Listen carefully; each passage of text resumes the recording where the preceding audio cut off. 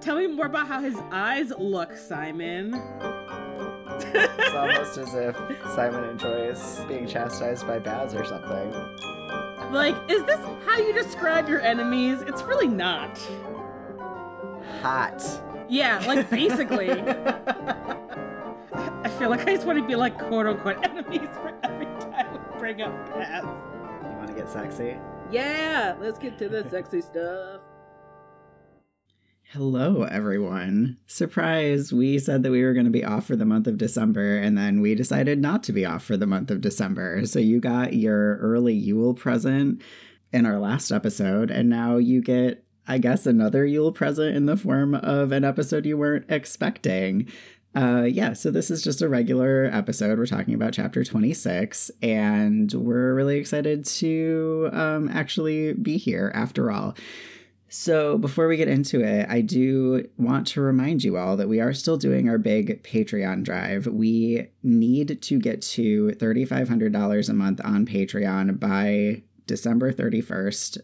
If that doesn't happen, I am going to have to start looking for other work, and Jesse and I are not totally sure what that will mean for the future of our podcasts, if that'll mean that we can only release like one episode a month, or if it'll mean that we have to stop making one of the podcasts. But any time that I end up having to spend on making money other ways will be time that I can't spend making podcasts. So we really would appreciate your support. You know, if you've been considering it, now is the perfect time to join. It is also, you know, a time of year when people are giving and getting gifts. So perhaps a Patreon subscription would be a good gift to give or get. Our Patreon is non-hierarchical. So whether you give us $3 a month or $33 a month, all of the tiers give you access to the same things.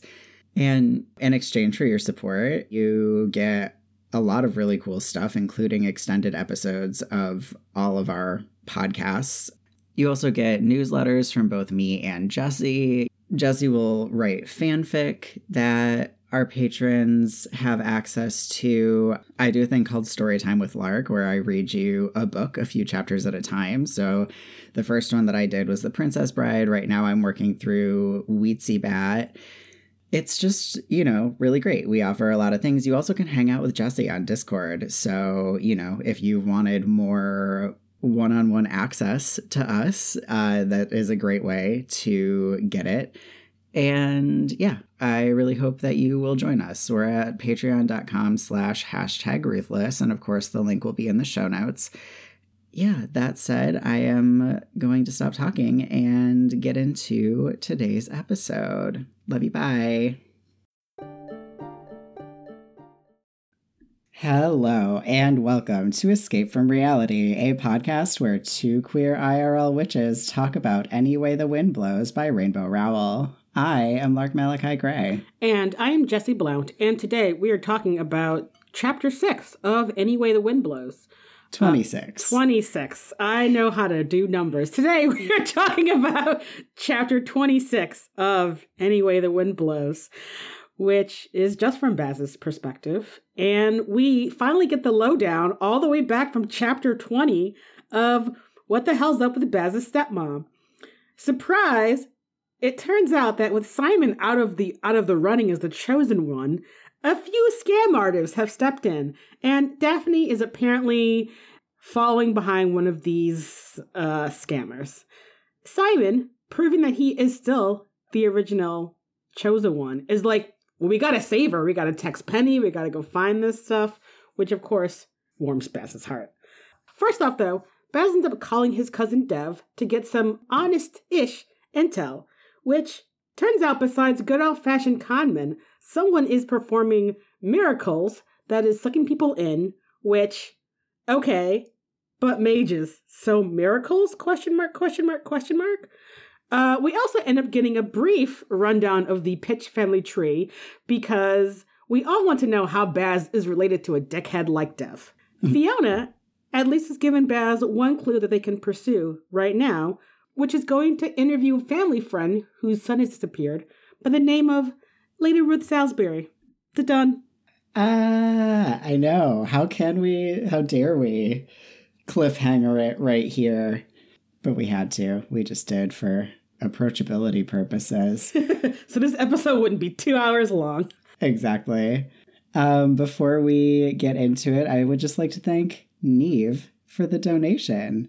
Is it Neve from the story? Maybe. I don't know. If so, that's super cool. But no matter what, Neve, thank you so much for the donation. And, if you, the listener, would like to leave us a donation and hear your name on our podcast, you can do so. The link is in the show notes, as always. And I don't know if I've said on this podcast, if you join our Patreon and would like to be thanked on the air, you just have to message us which podcast to thank you on, because there are too many. And what if I thank you on the wrong one? And you're like, you never thanked me, which is why I don't do it. So just send me a message and then I will.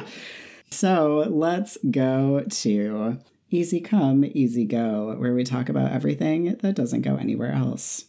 Okay. I guess I just want to start off with Middley Bunce is winning hearts and minds at Watford by allowing cell phones again on campus. Yeah, totally. I don't even go there, and I was so relieved to hear that they were allowed to use their phones. So yeah, that seems like a relief for everyone involved. Yeah, totally. So my first thing here is just like, why is it that characters like Dev are so incredibly fun to read in a book and so miserable to know in life? Because I kept wanting to be like, I love Dev, and I need to qualify this so hard in that I never ever want to talk to Dev. If I met Dev, I would be like, what a despicable person. But gosh, do I enjoy reading Dev. Yeah, let's get into it. I think a part of it is that, unlike perhaps anyone else that we see in this story, Dev knows that Baz and Simon are a couple and gives negative fucks about any of it besides the kind of LOL, my bro is gay and is banging a dude who's a dragon. And that's just where his brain is. And so he is free to just say all this ridiculous shit that is actually is kind of funny to read because it's so unserious compared to the other level of how other people in Baz's life is interpreting him and Simon's relationship, that it's weirdly refreshing to just be oh, you're just a bro, a silly bro with just no sort of mouth to brain filter. It's just deeply amusing. Yeah, I think that feels right. I think also, Dev sort of fits in the same sort of category, I think, as Cordelia from Buffy, and maybe even Fiona a little bit, of really, really bitchy people who are very fun to consume in media, but not necessarily super fun to interact with as a human being. Yeah. So yeah, I think it's just so funny, the amount of glee that I get out of reading the way that Dev talks and the shit that he has to say when in fact, if I were to meet Dev, I would be like, oh my God, get out of my life right now. Yeah, I feel having met sort of frat bros like Dev, or whatever the UK equivalent of a frat bro is. I know you guys don't have frats, but I'm sure this sort of level of bro definitely He's exists. A ponce. Doesn't Simon give us the name for what we're supposed to call Dev? He's a ponce. Yeah. But yeah, it's also just funny. And of course, Simon's only getting half this conversation that he's conveying to Dev, because Baz is I don't even know how to describe it. It's not quite code switching, but just sort of yeah, sweet bro. Yeah, me and my boyfriend. We can come out to come drinks. Just taking a break from sucking his dick, LOL. Yeah. And I'm just what is happening? Yeah. Oh, before we move on, though, I just have to say that the thing that I think my favorite thing that Dev says in that conversation is when Baz is do you think there's anything credible to any of this? And Dev is do I think the greatest mage has been hiding out in Swansea and my grandmother is the first to know? No, dear cousin, I do not.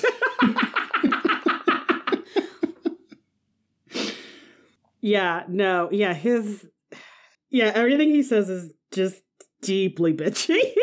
Yeah. What do you have next? Just that, speaking of the sort of intel we get from Dev, we find out that at least people like Dev that don't know Simon personally are like, so he's turning into a dragon, right? My grandmother saw that on Facebook, which is like, I mean, I'm glad that we're getting acknowledgement of the fact that clearly Simon is, yes, part dragon, but also the fact that it's like now on whatever mage Facebook is just like, it's so funny. I know that it's so wild to think about, like, you know, the World of Mages, like, neighborhood association is basically what I'm imagining his grandmother saw it on, you know, because the quote-unquote World of Mages is, you know, like 25 families in the United Kingdom. Someone, like, posted a picture of Simon. It's like, it's a Facebook group. And just like in real life, it's like full of people's like grandmas and parents who are very excited to know how to learn Facebook. And that's the only technology they know how to do. But they also, so it's just the amount of gossip that gets said there is probably out of control. Yeah. And leaving it rife for, I believe, scam artists, just like in real life. Yeah. We'll get into that for sure. My only other thing here this week is that I really appreciated Baz's pun when he's talking about his lineage and he's like, I seem to be a dead end. It's funny. I know. It's really funny. My last thing is that somehow Fiona and Natasha. Somehow Fiona and Natasha seem to be the only pitches to have escaped having a ridiculous name. I mean, not even Baz escapes that. No. Because as Baz is, you know, talking about his family history, and it's like, right. And then Balthasar pitch, and you're just like, are you shitting me? You fucking kidding. That's such a good point. I wonder if Fiona has a different first name. I guess we would probably know, but I can see her, you know, kind of like Baz. Baz is actually using his less absurd name. Which, of course, if Basilton is your less absurd name, it's really only downhill. Oh, yeah. You're probably right, though. It would make sense if Fiona has a like flowery, overly intricate first name, and she's just like, no, I'm just gonna go by Fiona. Fuck this. Yeah, exactly. Welcome to I See a Little Silhouette of a Man, where we talk about character development. And we get a little bit about Baz's interest in his family lineage, which he gives Simon a very sort of brief rundown. I mean, I think more of a rundown than I feel like a lot of people could give of their great-great-grandparents, you know, and the sort of extended reach of Baz's blood relatives. And I mean, and also sort of the pride that Baz takes in that. Like, obviously the part of the reason why he knows all of this is that he takes a lot of pride in the pitch side of his family. And not so much about the grim side, as he just calls them all middling farmers and doesn't name a single one. Yeah, it's so funny because it seems like the Grimms are still a like respected old money family, but they're like somehow the like bottom of the barrel of the respected old money families, I guess. If I had to guess, if I had to hypothesize about, say, Baz's dad, is that maybe he was the one dude, the one person in the family. He's like, you know what, actually, fuck all this noise. I want to like actually bring some like oomph back to our family name, and like, cause he's very intense, you know, like everything that Baz that we know that we get of him in the series seems incongruous with Baz being like, there's just a bunch of like fucking farmers in the boonies, you know, essentially. And it's like, so your dad probably was like, maybe always kind of this intense and always was going to be like a social climber as much as you can be if you're already in a sort of, right, like old money family, but like lower rung old money family. Right, because I don't think, you know, so Natasha married for love, but she was allowed to marry whatever Baz's dad's name is, but there was no world in which Fiona would have been allowed to marry Nico. And he also is like from an old magic family, but they're like not moneyed, you know? Yeah. So there's a line that the Grimms are on the other side of that line. They're on the like technically acceptable side of that line, whatever that line is. Yeah. I'm sure that line is, all about money and about how far back your lineage is. I don't know. Maybe not quite straight up white British, considering that Baz is like, there's more than just English in my background, as we find out. But yeah, that's what I would guess. Yeah. And I also do think that like farmer is being used really loosely here, as in I don't think any of the Grimms for at least a very long time have been the ones like working with the animals. They like own the farms and are like, we're farmers. And you're like, are you? Yeah. I mean, yeah, like you can't really just wave away owning like land ownership, because like that is the basis of so much wealth in the industrialized West, that you can't just be like, oh, just some farmers just owning a bunch of farmland. It's like, actually, no, like that's still kind of a big deal. Right, exactly. So, yeah. What else? Which brings us to Simon, and he's just like, I don't know. I mean, like we as readers know more about his family than he does, but even we as readers don't know beyond the sort of tragedy of his immediate parents. So, and this is, I think, maybe the first time in a while that Baz even like thinks to himself about like, oh, we could try to find some of Simon's people, which of course is just foreshadowing for us eventually meeting Lady Salisbury, possibly one of the best characters in the series. So. Easily, yes. Could not wish for a better relative, honestly. For real. And yeah. Simon just feels, he just sort of, I mean, we're not in his POV. He's just sort of like, I don't want to do a DNA test. Who knows what kind of weird shit's going to come up, which honestly fair, even though, as we'll get into later, we're doing a lot of cool things in this book about the combination of fantasy and IRL technology, science stuff. Mm-hmm.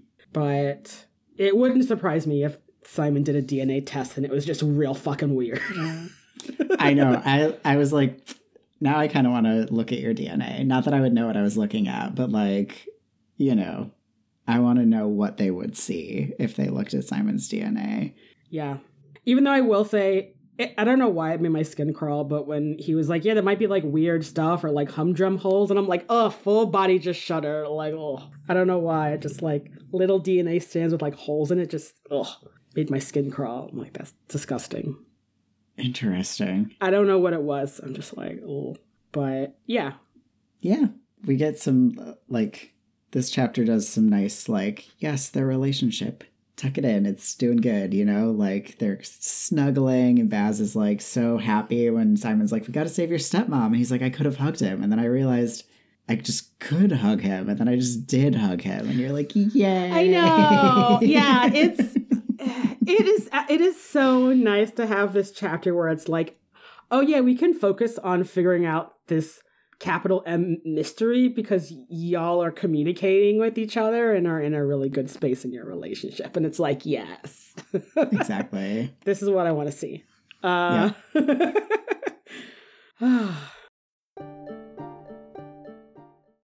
Welcome to Face the Truth, where we talk about things that are fucked up. I would like to start on a lighter-ish note where Simon is sort of grappling with this idea of like fake chosen ones, and he's like, why would anyone want to be the chosen one? And like in my In my book, I wrote, "It's you," but you have to read that in the voice of the Swede from Our Flag Means Death, telling Oluwande that he's the obvious captain. Yes. Right? It's like, that's only people who think who would want this job are the people who are qualified to have that job. So, Simon, it's you. Yeah, sorry, friend. Yeah, you're still acting like the chosen one, which is really part of the whole deal, even if you can't actively use magic. Yeah, I feel like that a moment and Simon being like, "Oh, we gotta go save your stepmom," which Simon, like, in no universe literally had to say that, at all. But he's like, his first instinct is to be like, "Well, she's in trouble, so we gotta go save her." And it's just like, I don't know. I'm just like, oh, see, this is why you're not a fake chosen one, my friend. You're not trying to scam old ladies out of their money by saying you're the chosen one. You're trying to help people from being scammed. Exactly. Yep.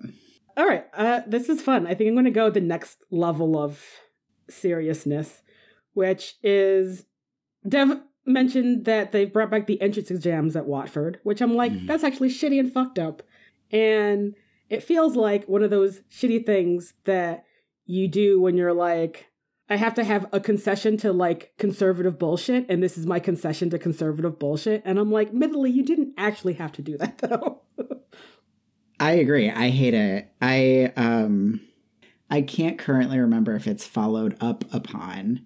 So maybe it is, and maybe it's somehow you take the exam and then you like get tutoring if you need it to like qualify to, to be ready to start in the way that, I don't know, sometimes kids have to go to kindergarten more than once before they're ready to like keep up with first grade work or whatever. Yeah.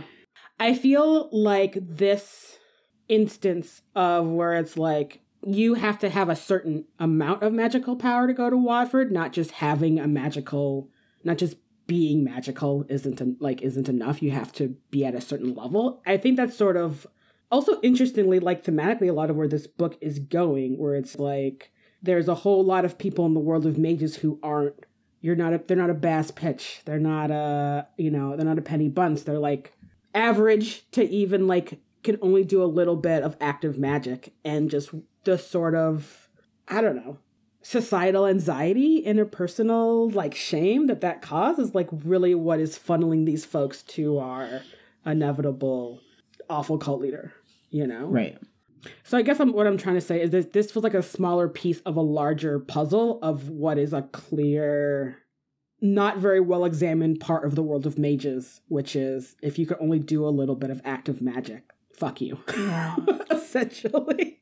Yeah, I agree. I think it's, I think we've talked about this several other times. It honestly feels like the other piece of this conversation where they're like, she's making them learn math, like, LOL, what's next? Geography, where it's like, yeah, maybe Watford shouldn't exist as an idea, Like, I do think that American mages seem to have a better grasp on, like, what does it mean to live in the world? And maybe learning magic should be something that is more of a, like, after school activity, summer camp activity, something that's like, provided to all magical kids in the same way that Watford is, but not like the main thing that you learn, because you do then go on to like work in the normal world, and you need to have the skills to be able to do that. Yeah. No, I think that's an excellent point, because we even get Dev here who's like, pledging to the mage and elocution really didn't help me go to university.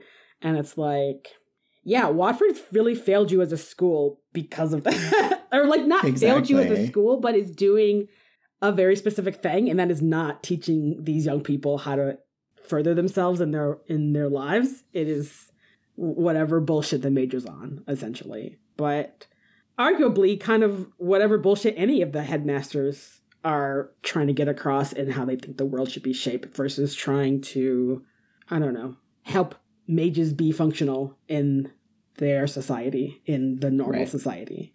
Yep. Which is, I mean, obviously a sort of bigger critique of like, what is the point of formal schooling anyway? Because Educating yourself is educating kids. Definitely not one of those. Definitely not really at the top of that. Right. So, yeah. Yeah. So, yeah. Should Watford exist? Good question. Probably not. Right. Maybe not as a full-time school that you're living at and only learning magic words and not geography. Like, come on. Right. Exactly. Yeah. So my other thing here is about old people being conned on Facebook, just like in the normal world. You know, this is obviously this was written recently, this book. Was written sooner in time than the time in which it is taking place. And you can very much, I think, feel the Trump presidency and COVID in what is unfolding in this book. Yeah. And I think this in particular feels like such a commentary on both of those things, you know? Yeah, it's like both so fascinating to be like, we're reading a fantasy series and it's like, oh, this mage's grandma's being conned out of her money on Facebook by someone pretending to be the chosen one. And it's just like, oh, but of course. Mm-hmm, exactly. Yeah, I can't imagine writing a series like this contemporarily, especially if you're a writer in, well, now 2023, and not have to be like, yeah, your magic users would use social media and they would definitely get conned. It would definitely be bad for them in the ways in which social media exacerbates the worst parts of people. And I mean, in general, exacerbates extremes. So, yeah. And yeah, I'm just like gesturing because I'm just like, but of course, having magic doesn't mean you have more common sense. Exactly. It, honestly, in a lot of ways, probably means they have less common sense because they are not learning critical thinking at Watford, notably. Not one of the things that they're doing there. Right. When I first took my notes, I was like, oh, there should really be a spell. Like, and I think that honestly, that fake news would be a really effective spell. It would like turn a thing a color to like indicate like veracity. And then I was like, it wouldn't work. Like the spell might work, but it wouldn't change whether or not people believed the thing that they were looking at. And that is so scary to think about. Yeah, it is weird because what does like critical media skills even look like right now? And I say that because part of it is that listeners, like I'm a middle of the road millennial. Like I grew up using, I think, all of the social media analogous things, and then the beginning of all the social medias. So it's like being able to differentiate what is a real information source and what isn't is a thing I learned before I was dumped into the internet, essentially. Right. And there are so many jokes about why, and not just like boomers, and it's like, you know, even folks that are like Gen X, even folks that are like millennials, where it's like if you weren't in a place to necessarily learn media literacy, like computer literacy, I think it would be very hard to try to parse out the sort of just fire hose of opinions and thoughts that you get from something like Facebook. And because it's not like reading a newspaper where it's like, I know that I am picking up a thing that's been written by a writer and ideally maybe fact-checked by an editor, and this is a thing I can say I can trust. Any person who knows how to use Squarespace can make a website and make it look professional and say whatever the fuck they want to. And if it's interspersed with photos of your grandchildren and like pictures of dogs, you're not necessarily using your most like critical skills to be like, is this a legitimate news source? Right, exactly. Yeah, I mean, I think even people our age don't, I think there's often not incentive to like have good follow-up or like due diligence with things that we learn. Like we learn things on TikTok, especially all the time. And I think it's so scary. I mean, you know, I fact check everything that I'm like, what an interesting thing. I might repeat that sometime. And like Evan has started when he will talk to me about things that he sees on the internet, like prefacing immediately with like whether or not he's already independently fact checked it, because he knows that I'm going to be like, is this a fact that I can accept into my brain without having to like go do the work? He's like, have I done the work already or not? Yeah, I think we've had this conversation. I think I've also started to be like, for some things, especially around political things, I'm like, I'm gonna need to fact check this.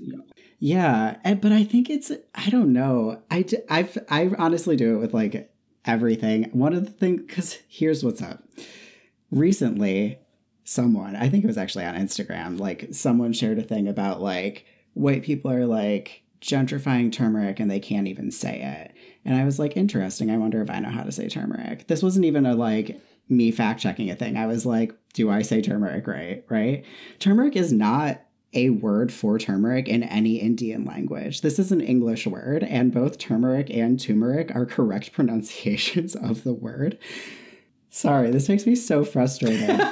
Because it's like a fun little like jibe, whatever. But like people will just like say shit, and then you like other people read shit, and then it like goes, and it doesn't matter super much, right? Except there are definitely going to be people who are like shitty to other people being like, I know how to say turmeric. And it's like, turns out there's not a correct way. It's an old English word that entered the like, you know, vernacular in like the 15th century. This is not like, what if we just didn't do this? Like, what if we just said things that were true? Because there's like a point that you're trying to make, which is like, what if we didn't live in a world where, like, when more people become interested in a thing, it means that the price of the thing goes up because of greed? Like, that's the thing that you're really trying to say. Yeah. And that is not the point that gets, like, put across in the like, potentially harmless joke. But if you're going to make the joke, at least make it be true.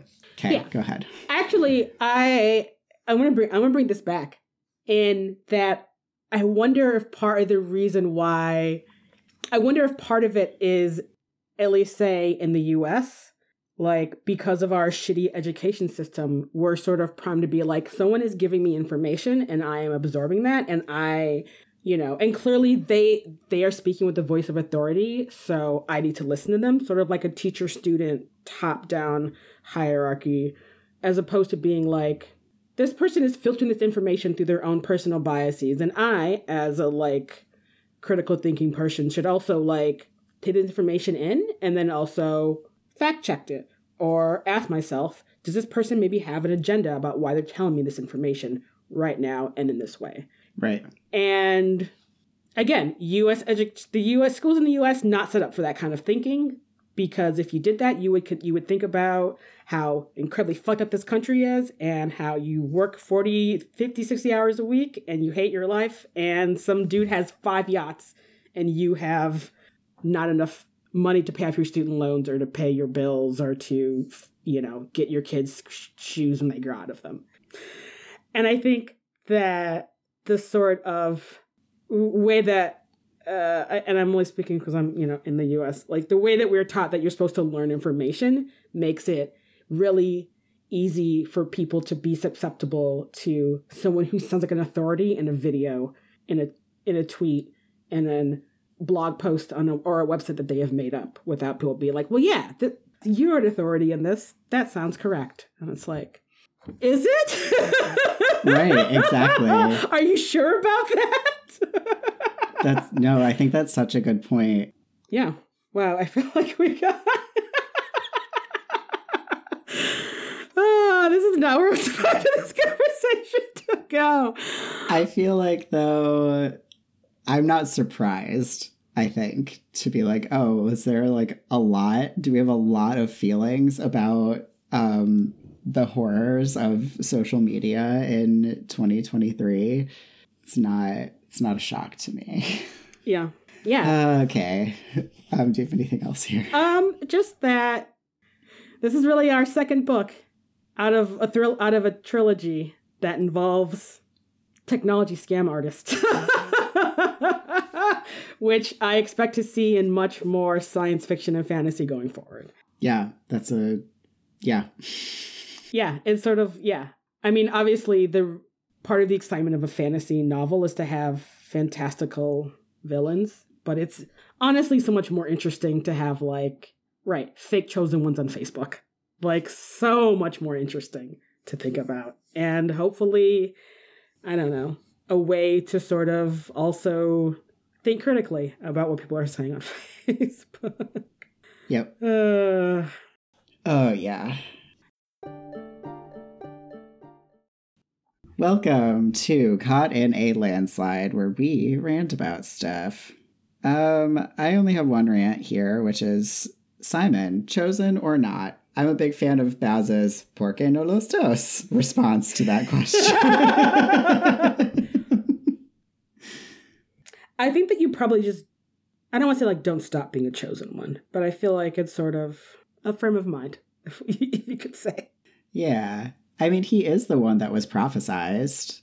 I think Baz is right. Like, he fulfilled all the prophecies, and if that's what determines whether or not you're chosen, like, obviously the mage forced it into happening, but that doesn't mean that it didn't, that's the thing about prophecies. Like, the mage is like, all right, we need this person who's going to, like, defeat this thing, and, like, turns out in doing so, he also created the big bad. But I don't know. Yeah, I guess I agree with Baz. I think Simon really was the chosen one. Yeah. Capital T, capital C, chosen one. Yeah. And the assumption that a prophecy would somehow be black and white is laughable. Because it's basically like you're interpreting poetry. Like there's not a clear way of doing that. Right. So and I think they're like, by nature, they're always going to be a bit muddy, that's just what a prophecy is. Yeah, for sure.